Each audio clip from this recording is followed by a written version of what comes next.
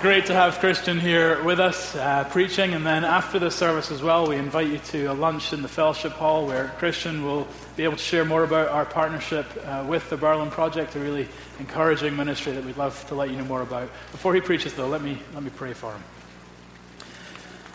Father, again, we thank you for just the privilege we have in turning to your word, and we thank you for Christian and the calling you have placed on his life. First, as a follower of Jesus, that you have given him life in your Son, and second, Lord, as a preacher of your word.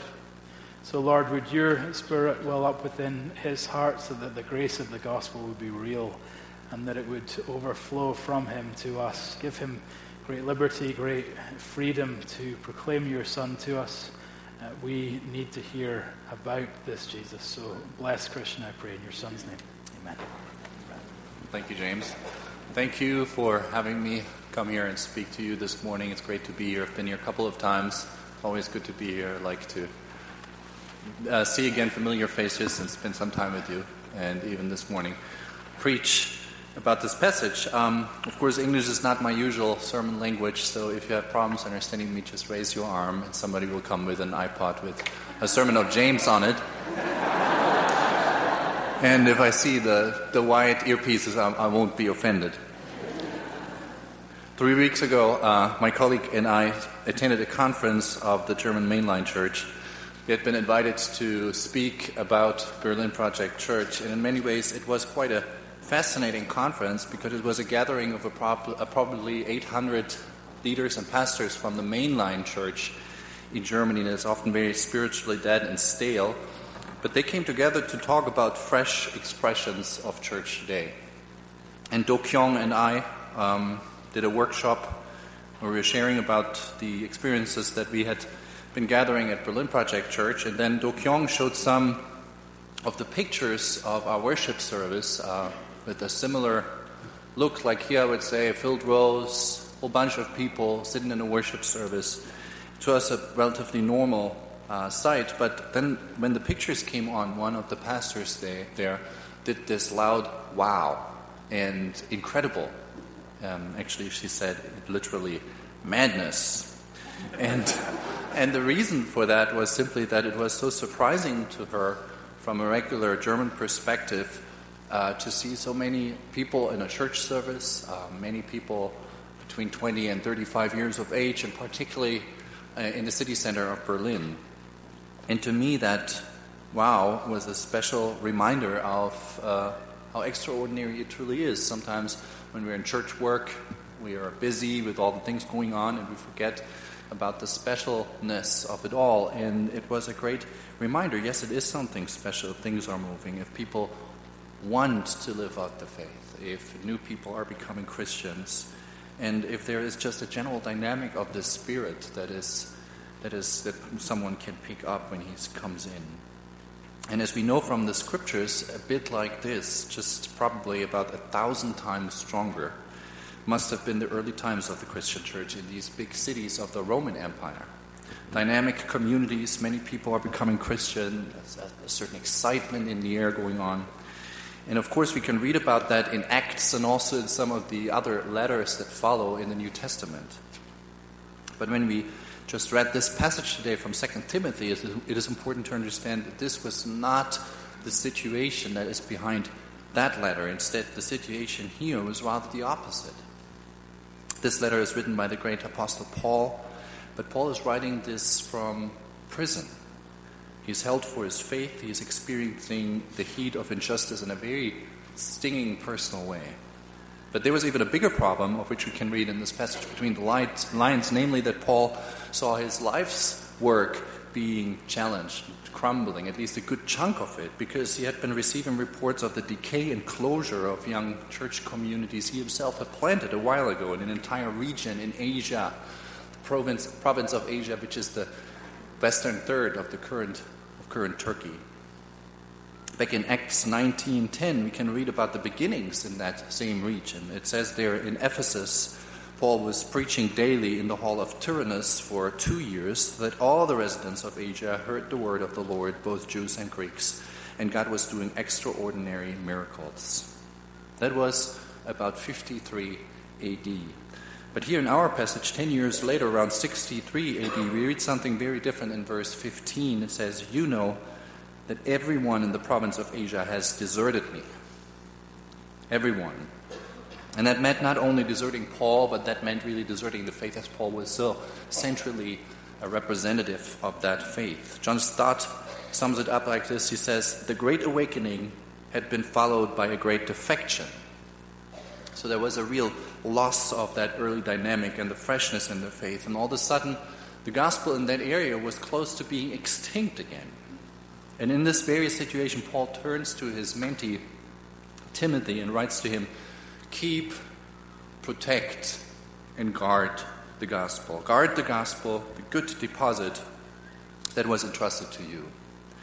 And as we just said, this is luckily not exactly the situation that we are in at Berlin Project, and also not exactly the situation that you are in here at McLean Press. We are rather on the opposite side, on the dynamic side, so to say. But I'm thinking, wouldn't it be a good thing for us, particularly when in dynamic, in good times, to take a close and careful look at those crisis moments as well?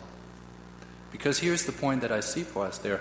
If we together could have a faith that would even endure such harsh situations as described here, then we would truly have a faith, a strong faith, a resilient faith, a solid faith, not easily be shaken. Typical German attitude, one could say, is to build things and tools and appliances that are actually more solid and robust than one will ever need in their everyday use. Built for eternity. We like to build houses that last much longer than any family will ever live in it, and when they move out, it's too ugly to really move in again. We like to build cars that nobody will ever use that long and go that fast with, and nobody really expects to need such stability. But there is a comfort in knowing that it could hold up and endure, even under the heaviest stress. It's a good thing to have to be prepared. And in a sense, this could be a picture for robust, resilient faith as well. If we actually had a faith that could even survive such a situation, such a defection and decay, then we would truly have a faith and truly built for eternity. And I think the entire letter, 2 Timothy, gives us an insight into exactly such faith, because those words come directly from under such stress. So we get to ask a few questions of our own. How does that resilient faith look like? What do people do if they are under such stress? What does it mean to have a faith that endures? And I have 3 points I want to go through with you on this thought. To live the gospel is my first point. Just recently I had breakfast with a good friend from Berlin Project, and we went to our favorite breakfast place in the neighborhood, and there he said something about the two of us and essentially about all of Berlin Project community that stuck with me. He said, actually, the only reason why we know each other is because of our interest in God and the faith. Without that, we would probably have never met each other. And at first, this caught me a bit by surprise, because meanwhile, the guy has become a very good friend of mine, one of my best friends indeed, and with the church, or without the church that is, and there is a whole list of hobbies and interests that connect us today, things that are even sometimes more prevalent in everyday life to us. So in the first moment I was thinking, is he somehow trying to tell me now that we are actually not that close of friends than I thought? But it is true what he said. Originally, we know each other for one reason alone, because of our interest in God and our desire to live out the faith. The many other things came in addition to that. And the point for me is this: if that is the case, well then, let's do exactly that. Then let's indeed live out the gospel together, if that was the reason that we originally knew each other. If that is our original connection point, let's just do it. It's not our friendship, let's not have our friendship that also developed in any way, shape, or form supersede the first reason why we got to know each other. If you were here in McLean, just a little bit like us in Berlin, then you know how there is sometimes this awkward shyness about living out the faith. Should I really say something about God right now, here, at this breakfast place? Should I really say something that the other person I know knows so well and has heard 1,000 times? Should I really ask for a prayer right now? Probably not. We're not at church and we know each other so well. What's the point? But the answer is, of course we should. Of course you should. Of course I should, I think.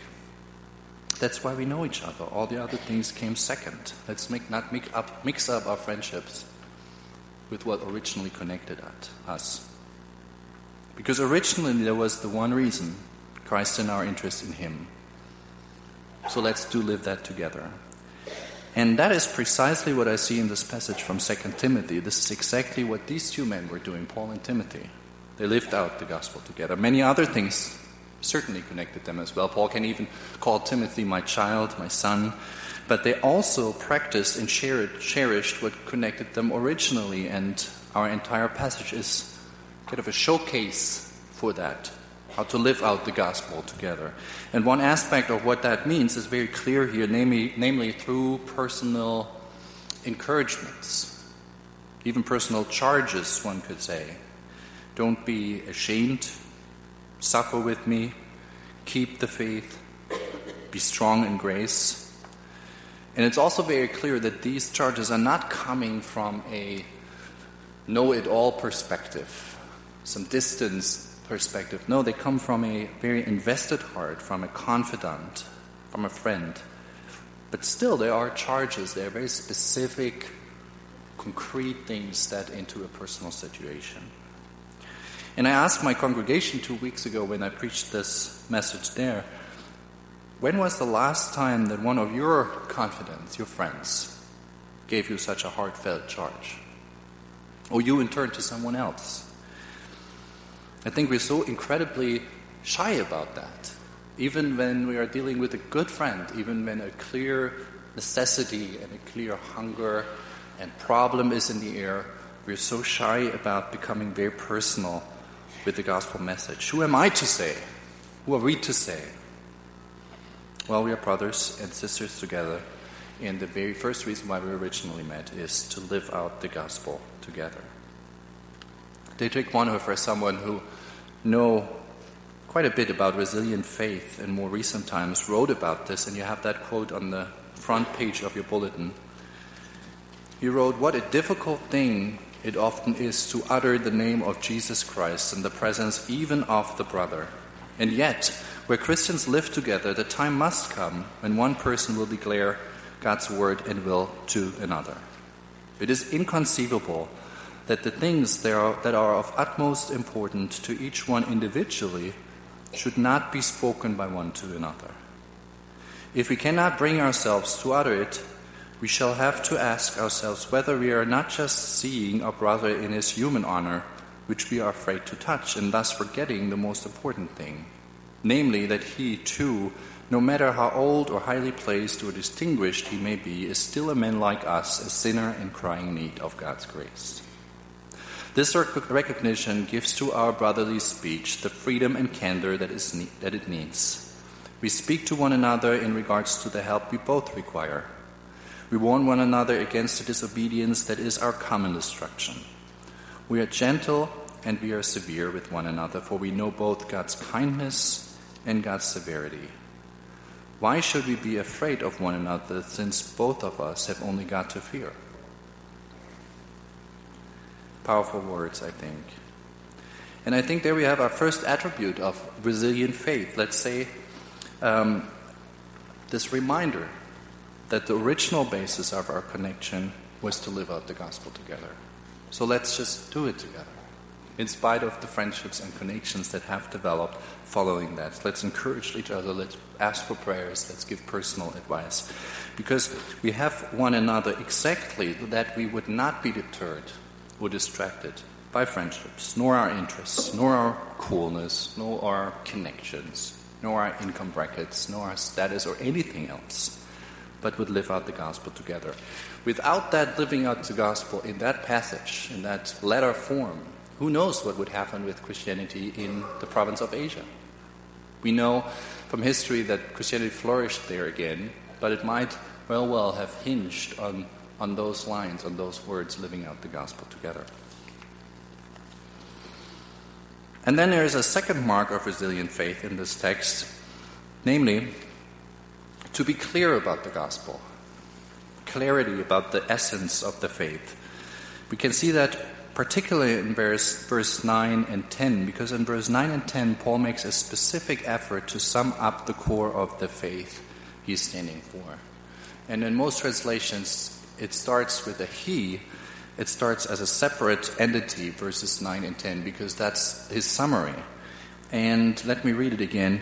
He saved us and called us with a holy calling, not because of anything we have done, but because of his own purpose and grace. This grace was given us in Christ Jesus before the beginning of time, but it has now been revealed through the appearing of our Savior, Jesus Christ, who has destroyed death and has brought life and immortality to light through the gospel.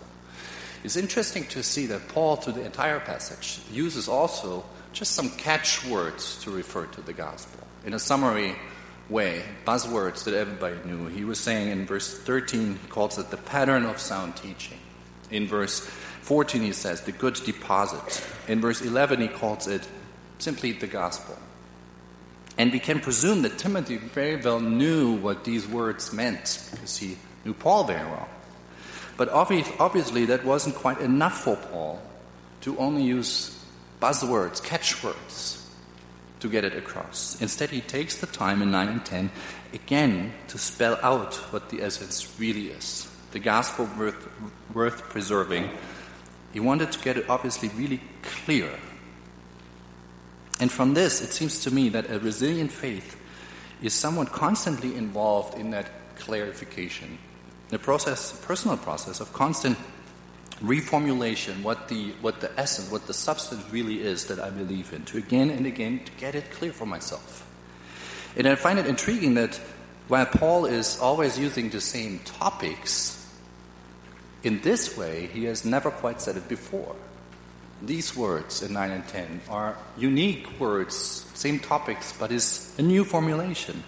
And it shows that Paul was constantly reworking for him and for others, reaffirming for him and for others in personal ways what the essence of the faith really is. And I think that's also part of resilient faith today, to be in that constant process of clarification, to get it clear again, what we trust in, to get our personal verse 9 and 10 built on the topics that the Gospels are made of. So then, what is the content of Paul's Gospel summary? And here are just a few threads of it. To me, the first remarkable thing is the beginning of verse 9. As I said, in most translations, just with a straightforward he. He has saved us. Meaning it all starts with a person. The summary could easily have started with it. It has to be said. It has to be remembered. Something like this. But it is a he that's at the beginning. And that's an important reminder to us that the center of our faith is a person, not just principles. Not just truths, not just statements that are inspiring, but the substance as a person, God revealed in the Son, that we can relate to. And it's also not just information about that person, anecdotes, stories from his life in the past, but the substance of our faith is a God with a personality that we can relate to, that we can have experiences with in everyday life. And this differentiation is important because it's the difference, one could say, between the relationship I can have with my favorite books and my favorite people. I do have a relationship with my favorite books. I like to go to the shelf, pick them up, and go to the passages where I mark things and read them again and be inspired and touched and, wow, that's a good thought. But it's a totally different thing than relationship to my favorite people, where I go to and we have real interaction, where they not only speak but also listen, where they react, where we have a dynamic interaction, and there is a care, a true care, a love that is palpable to me. To only be moved by inspiring thoughts and great principles, is that true faith yet? I certainly think it's not resilient faith, because the gospel is so much more than just cognitive exercise. It's so much more than just thoughts about God. It's God himself in my everyday life. And Paul gives a beautiful example here how he himself is experiencing that in verse 12. He was also an intellectual. He certainly was also inspired by the greatness of reasoning that is part of the faith. But in verse 12 he says, I'm not ashamed because I know whom I have believed in. Not just what, Jesus Christ. And I'm convinced that he is able to guard today. He is able to guard present what has been entrusted to me. So a person and a dynamic relationship with that person, that's the core of our faith, he. And then a second thread from that summary of the substance of the faith is that we're dealing with good news. We know that's the translation of gospel, good news. But that means the substance of the faith Paul is suffering for, per definition, is not good advice, but good news. And that's the whole pinch of the term that we often don't really grasp without that differentiation, without putting those two things vice versa, good news versus good advice. Gospel means good news about something that has already been done, not good advice that has yet to be done. That's the reason why all the figures in the New Testament, starting with Jesus going through John, pick that term from their surrounding to express what the essence of faith really is all about. Good news about things already done and achieved, instead of good rules and principles that are still required to be done and achieved. And we see that so clearly here in verse 9 and 10 in Paul's summary of the substance of the faith, because there is not a single command or advice in that summary. Not even a golden rule by which to live. There is advice before and after that summary in regards to what to do with that summary of the gospel. But the message itself Paul is suffering for, the good teaching itself, is from start to finish news. Like the news that the economy is picking up again. Like news of a comet that didn't hit Earth. Like news from some distant headquarters that my department will not be shut down, and 500 employees and I will retain our jobs. In each case, we're talking about events to which we had nothing to contribute, but that have huge positive implications for oneself.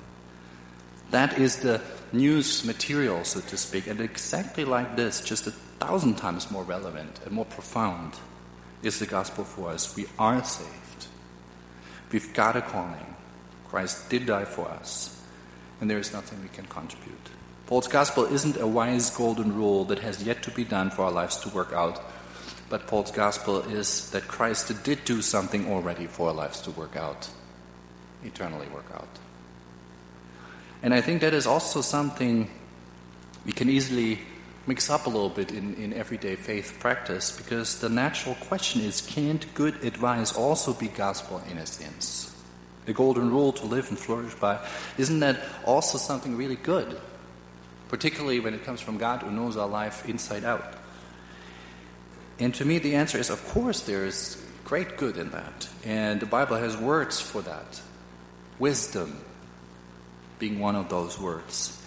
But we have to remind ourselves that's not the unique contribution, the unique gospel that differentiates us from others. Even the most golden rule will not make that term, will not fit into verse 9 and 10. Because think with me, how would our lives look like if good advice and golden rules were the essence of our faith? How would our lives look like if that was the good deposit? It would be sometimes good as long as we are disciplined and meticulously following those rules, it would be good. But what when we reach the limitations of ourselves? A very practical question in everyday life is it really enough to have good advice, to have golden rules, and then everything is easy? In your marriage or relationship, is it enough to know what the golden rules would be for that moment of stress? Or isn't it rather the case that you know quite well what would be right, to love, to forgive, but our problem is that we're still not doing what we know to be the good rule? Or money, we know what the rules for giving and spending are. Still, we're not doing them. Or addictions, we know too much. We know very well that alcohol, too much alcohol, or that specific kind of shopping sprees or pornography is truly not good for us. We know all the golden rules about it. We can probably give a hard-fed list why it's not good for us. But still we are caught and trapped in it again and again. Rules are not gospel because there are two forces at work in us, not just discipline and reason, but also the flesh. As the Bible says again and again, our personal shadows we simply cannot jump even after 20 years of church or something. Our personal insurmountables. Got that from the dictionary. I hope it works. What we need instead, and what true gospel would be, is more than that. It's a Savior that we need. Someone to pull us out from under a pile. As verse 9 says, He who has saved us. Everyone who has tasted his own personal limits, in spite of good advice, in spite of knowing exactly what to do, knows that we need more than just advice and rules, but news about a Savior for us, who is most real when we are most weak, who pulls us out when we are done, who helps us through when we are stuck. He has saved us and called us with a holy calling. 2 weeks ago I saw the movie Flight, Denzel Washington. You might also have seen a good story. It's about a man who knew everything and was able to do quite a lot. He even can fly an airplane upside down with about 100 people in and save their lives. But he cannot do one thing, which is to rid himself of alcohol, even though he knows very much what the good rule and advice would be. And what it is in that movie that will put him right at the end is not good advice or therapeutical tricks, but only one thing: love. Love of one and then even two very special people in his life. And exactly that, just in a much greater sense, is what we all have through Christ. Love without end, again and again, approaching as our shadows and unsurmountables kind of are closing our sky and our view for the future. God meeting us where we need Him the most, in our limits and disabilities, without blaming us, but with forgiveness, with an acceptance that nothing can scare, and with the calling of our name and identity that we often ourselves have forgotten. It is an impressive, big gift God is giving us by saving us again and again and again. A big gift in the sense that it is so deep and much when the moment comes, when the Holy Spirit makes us realize this. It's big, it's a lot. But a big present also because it comes to us when we least deserve it to come.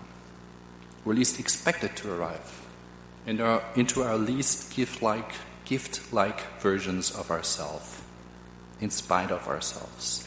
And these two qualities, the depth of it and the in spite of it, make it into a gigantic gift, make it into a gift so very great that the word gift doesn't quite cut it anymore. It needs a new word for it, and that word is grace.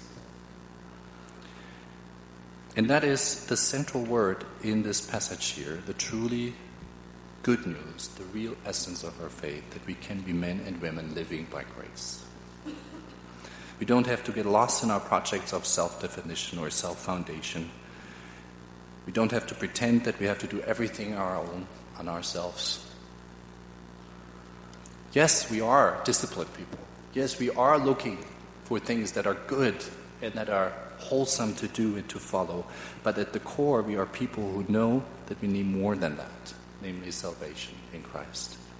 In chapter 2:1, Paul puts all of that together in one short personal phrase. He says, Timothy, be strong in the grace of Christ. That's the NIV translation. Timothy, be strong in the grace of Christ.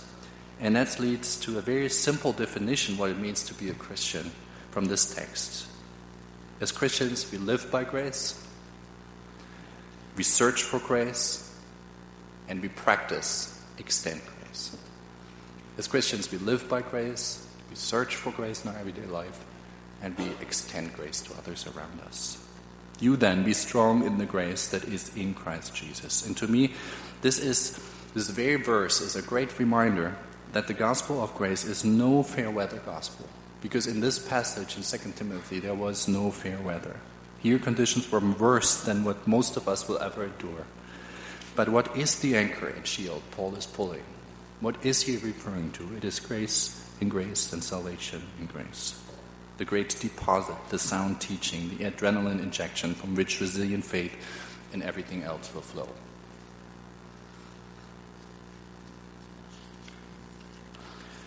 And then finally, there is a last thought about resilient faith from this passage, coming from the final verses 3-7, and that is checking expectations about the gospel. It's a little bit ironic as Paul closes this passage with 3 pictures that are probably meant to bring his point closer to us. But I personally don't find myself in any of these shoes. Don't know about you. I'm neither a soldier, nor a real athlete, not a half athlete, nor a farmer. But I think the point is clear. We get the point Paul is making. If you are part of a good endeavor, of any kind of worthy calling or undertaking, there will always be difficulty and hard and grinding moments along the way. Don't be fooled, Timothy, by the appeal of comfort and your love for not having distractions or conflicts. If you are part of a great thing, if you are receiving a precious call, it will always include mess and pain. And a true calling might even, like the gospel calling, might even add more problems to your life. And there's no shortcut about it. You check your expectation about it. And I was thinking maybe we need a different picture or a different profession really to drive that home for us today. And I brought you a picture on the back of the bulletin. It's a sketch of from a famous cartoonist and illustrator in Germany. His name is Christoph Niemann. And he has done work for the New York Times and many German magazines. And there it says in English, "Joke, come out." And his picture is part of an entire series about his work process, revealing how he often sits on his own desk. Conceptual work with the pressure to deliver is something probably many of us can relate to. And with this picture, he's saying, of course, when I follow my calling, or my job, it feels often exactly like this. Agonizing, painful to a degree where I could rip open the table with my fingers. And probably many of us have been in that chair. But here's the question of it all. What does that mean? Does that mean that the entire job is bad? That the entire passion and calling to be an illustrator stinks? That it was a mistake to enter that call? No, of course not. But it's just part of the package to be expected. And that's also how it is with this holy calling, with following Christ. That's Paul's point. Following Christ won't be a lifelong day in the spa. And it won't be only uplifting and great. There are many moments with the Bible at my desk, and it feels exactly like this, agonizing, or praying for the thing the 25,000 times, and it's still nothing is happening in my life, or moments of obedience that feel painful. There might be even the loss of opportunities because I'm too Christian for that job or something, a reality we sometimes face in Germany.